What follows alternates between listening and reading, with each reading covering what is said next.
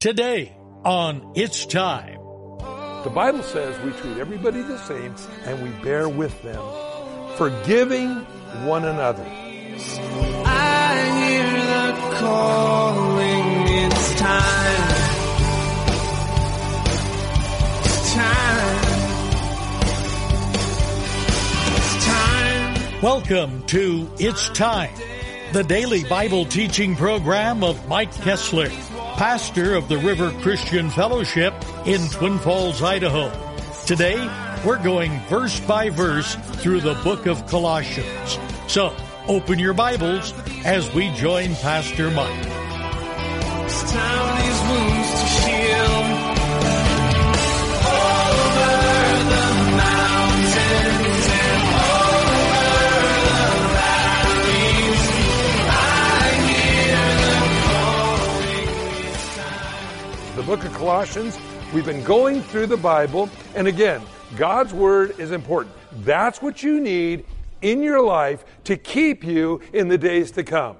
What you believe is how you live your life. Now again, it isn't psychobabble, positive self-image, motivational speaking that changes our life. What changes our life is the Bible, the Holy Spirit in us, the hope of glory, changing us from the inside out. I like that so much better than hearing messages on all the stuff I'm supposed to be doing and what I shouldn't be doing. And the Bible tells us what we need to do and what we don't need to do. And so we've been going through the book of Colossians. We're in chapter 3.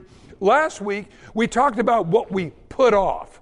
Put off the anger and the malice and the rage and all those things. We only have so much room to contain. And so if we're containing things that are bad for us, we won't be and have enough room for the things that we're supposed to.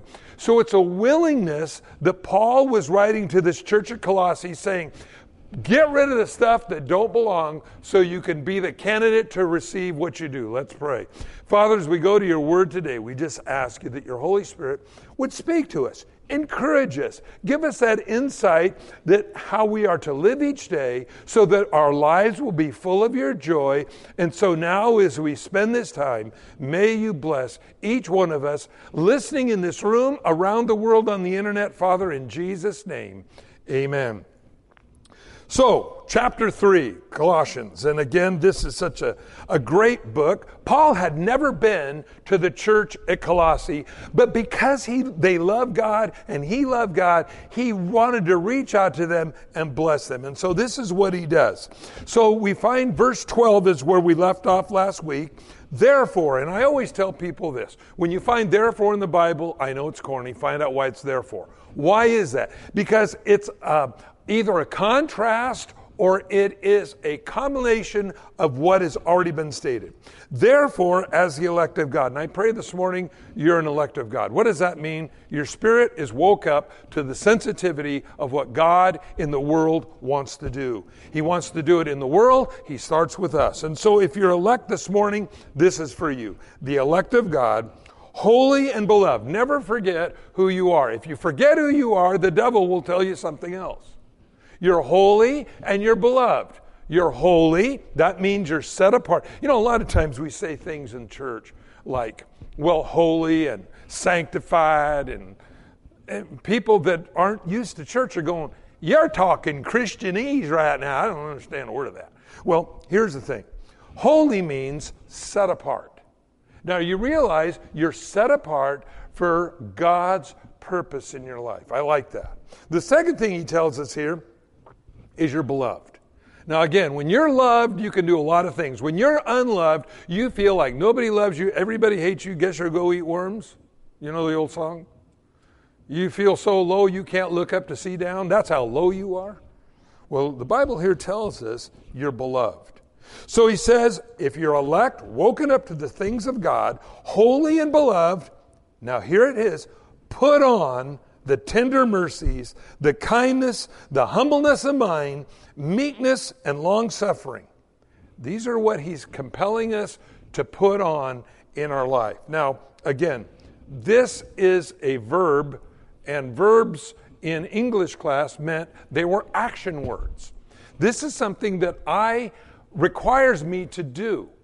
So it isn't a natural occurrence. It's something I have to choose to do, and God will help me, help you do those things. So notice it says, put on tender mercies. Now, mercy is what you give to somebody, though they don't deserve it, you're being kind to them. I like that. We always want God to be merciful to us. We don't want God to give us what we deserve. We want His mercy. Give to others that same thing. You know, you're a stinkhead. You've been acting like a jerk. I had to hit you in the face, but instead I'm going to pray for you. Big difference. I remember one time in our church, years ago, my bass guitar player came in with a black eye. And I said, "What happened to you?" And he says, "Well, you know, I manage the apartments over by the college here in town." That's here in Twin Falls. And he says a bunch of drunk cowboys were having a party till 2 a.m. And they were really tearing it up. And I went down there because other tenants were complaining. And I said, "Hey, you guys, you need to tone it down." And one of the cowboys hit me in the face and knocked me down and then started kicking me with his cowboy boots. I said, "Well, what'd you do?" And he said, "Well, what I wanted to do was go get my shotgun and blow him away." I said, "Well, what did you do?" And he goes, "I prayed for him." I went, "Wow." And here you got this big shiner. Well, it was a number of years later that they were in my office. He was there visiting from California. He'd moved actually to manage more apartments in California. He was there, and this other guy was there in my office as well. And I said, and I knew Rick's story. Now, Rick is the Calvary Chapel pastor in Idaho Falls. And I remember they were in my office, and he said, "Oh, I'll leave." I said, No, you guys have met before. And he said, "What do you mean we've met before?" I don't know him. And I go, "Yeah, you do."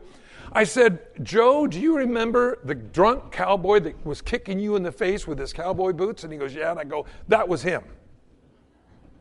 And I remember Rick looks over and goes, "Man, I'm really sorry. I'm sorry." You know, and I said, "You know, he wanted to go get a gun and shoot you. And instead, because he loved Jesus, he prayed for you.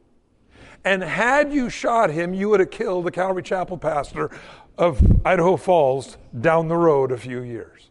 See, that's tender mercies. That's what mercy does. You need to have your head busted, but instead, because God loves you and I love you, and I see you're acting like a goofball right now, but I'm going to love you in spite of you being a goofball, the Bible says we put on tender mercies. We treat people the way Jesus would. He said kindness. Again, these are all attributes, friends, of what a Christian should be like. I know many times we don't see a lot of this in the church anymore. But this is what the Bible says we're supposed to be like. Kindness, humbleness of mind. Now, in other words, in contrast to going back to the previous chapter in verse 23, where it talks about a false humility, this is the real humility. This is where you realize, hey, I'm a sinner saved by grace. You know, we go around strutting our stuff. You know, I'm Captain Shiny Buttons. Look at me. Hey, listen, we're all bozos on this bus, and we've all been saved by the same Jesus who died on the cross for us. So where then do I get the idea that I'm better than anybody else? See, humbleness of mind requires me and forces me back into reality. I'm a sinner saved by grace just as you are. And I know that if God touched your life, you would be a whole new person. I think, again, back about what Joe did, praying for the guy that he felt like killing. Well, as we look at this, humbleness of mind, meekness. Meek ain't weak. By the way, a lot of people go, what's meekness? Meek ain't weak. Meek is the ability to follow God no matter what it takes. Moses, the Bible says, was the meekest man that ever lived. And yet I don't see Moses as weak. I remember the Bible tells us he stood before Pharaoh and did the various plagues through God's commanding him. Well, he wasn't weak. He led the children of Israel out of Egypt. That isn't weak. Well, I'll tell you, you look at some of those Old Testament stories, you talk about faith, friends. A lot of times we think, well, I'm a pretty faithful guy. I think about Moses taking the children out of Egypt. And did you ever see there was a program on TV several years ago called change of heart. Well, actually, Pharaoh had what was called a change of heart. He realized that after the death angel came through the land of Egypt, and the firstborn of everything in the land of Egypt died, the children of Israel didn't experience that because they put the blood of the lamb on their door. The death angel passed over. Well, we remember that he had a change of heart after his son died. And after he said, yeah, take your people, get out of here, he said, no, you know what? I've changed my mind. Bring them back. And so Pharaoh and his army went out to bring the children of Israel back. You know, it's interesting that Moses, again, a meek man, but he knew where his strength was. He had the Red Sea in front of him. He had mountains on both sides of him. He had Pharaoh's army behind him. The only way out, friends, was up. And that very coming out is the very thing that he did. And God delivered him. We remember they walked through on dry ground. Well, that's being meek. That isn't being weak. Well, meekness. Long-suffering. Long-suffering. What's that? I put up with you. I continue to put up with you. How long am I going to put? Sound like we're talking to our kids, don't it? But anyway, how long do I got to put up with you? Well, that's what it is. Why? Because some people, we all have these things about us, and it's like God says, hey, continue to love even though they're being goofy. You know, there's that hope that they're going to get it, and they will. You just keep loving. Now, again, we apply any of these things we're reading to our marriages, they're going to be a lot better off. When we apply the meekness, not acting arrogant, but realizing where our strength comes from God, being long-suffering. I told you to do this. I've told you 1,000 times to do this. Long-suffering says, I still love you. I'm still going to tolerate you. I'll still hang in there for you. Why? Because that's the way God is towards us. How many times have you said, God, I promise I'll never sin again? And we all find ourselves out sinning again. That's long-suffering. That's what God does for us. Well, he also says bearing with one another. Now, it's easy to bear with people that are cool. It is hard to bear with people that aren't. But the Bible says we treat everybody the same and we bear with them, forgiving one another. And if anyone has a complaint against another, even as Christ forgave you, so you must do. In other words, Jesus is the standard. They were hammering spikes through his hands and through his feet. He said, Father, forgive them. They don't know what they're doing. And I genuinely believe they did not know what they were doing. That they were crucifying God to the cross. Well, it says that Christ forgave you, you must also do. We learn from him. We remember Jesus in the prayer that he taught his disciples.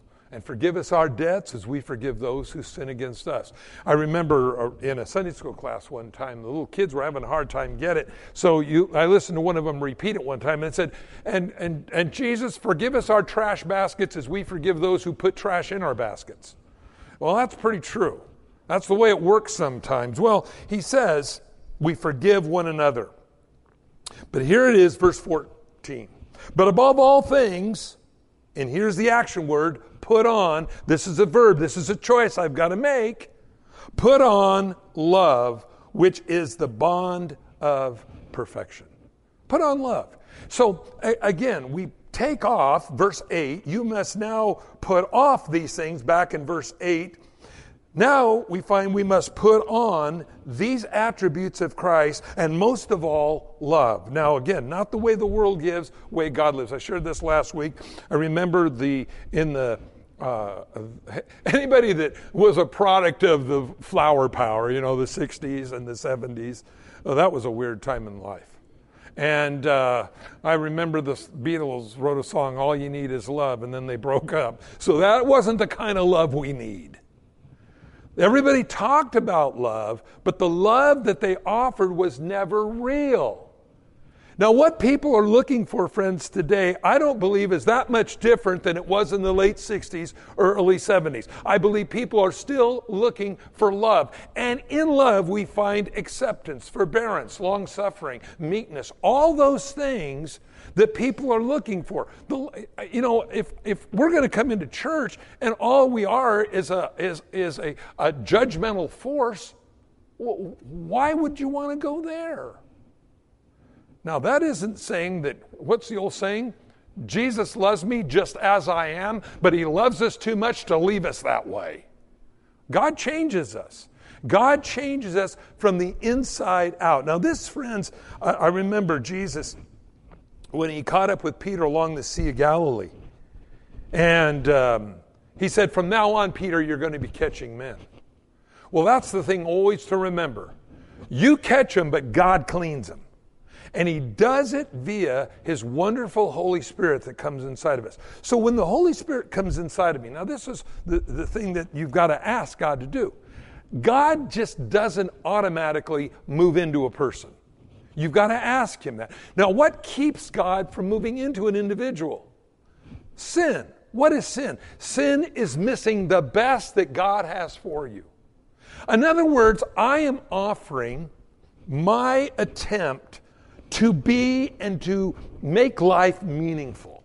You ever notice how people do that? Well, I got my diplomas on the wall. I drive this kind of car. I have these kind of friends. I wear Gucci, and I got all these things, and this is what makes me what I am. And God says, scrap it. None of those things will ever make you what God designed you to be. Why? Because they're external. God works internal. In other words, I can't just hang things on me like a Christmas tree and make me something. God changes us from the inside out. Now again, putting on these things. God changes us from the inside. Now, what do I need to expect when God begins to work in my life? Well, I need to be looking for that encouragement from the Holy Spirit to put on tender mercies and kindness and humbleness of mind and meekness and long-suffering and bearing with one another and forgiving with one another. That's what love is. That's what people are looking for. Hey, I'll tell you something. You give people this, they'll never turn away from you. Why? Because people are looking for love. They really are.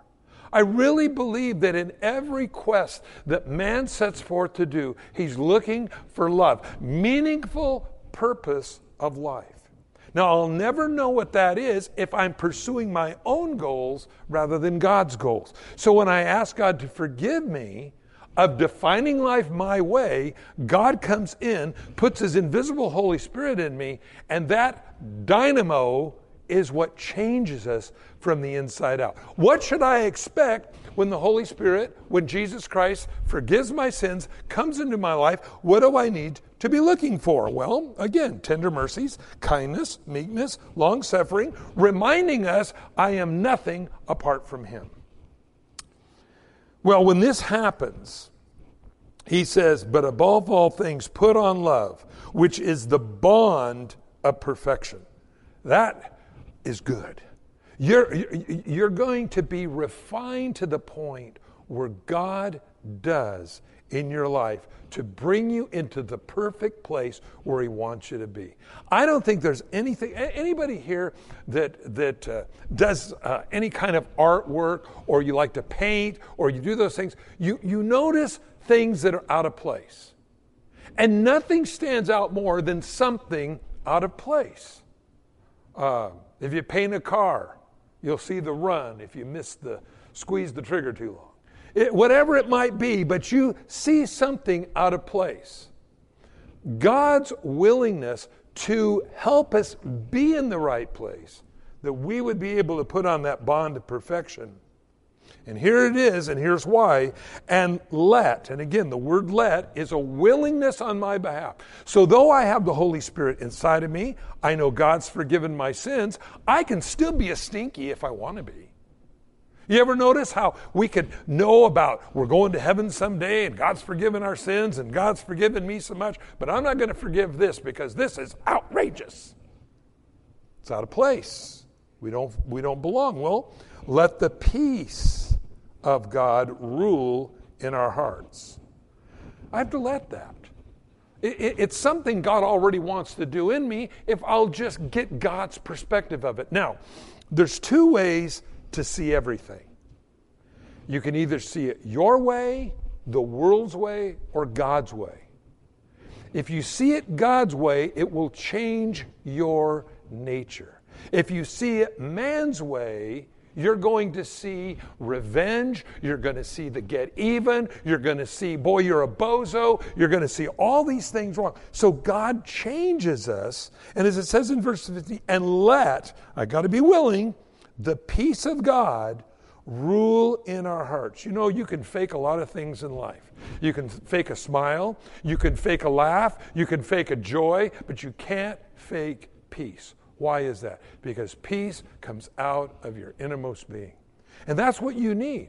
See, that thing is, this is why I believe people drink. I believe this is why people party down. They're trying to alter themselves so they can have peace. They can rest with who they are. What's the old joke? Why does an elephant drink? Because he wants to forget. Well, that's why I think a lot of people drink too. I think they want to forget who they are so that God then can do a new work in their life. Now he says, let the peace of God rule in our hearts, to which you were also called in one body, and be thankful. Wow. Thankfulness is a key to the peace of God. Why is that? Because when I'm thankful for what I have, I'll be thankful for what I get. A lot of people aren't thankful for what they have. This isn't something we just talk about at Thanksgiving. This is something that we experience every day.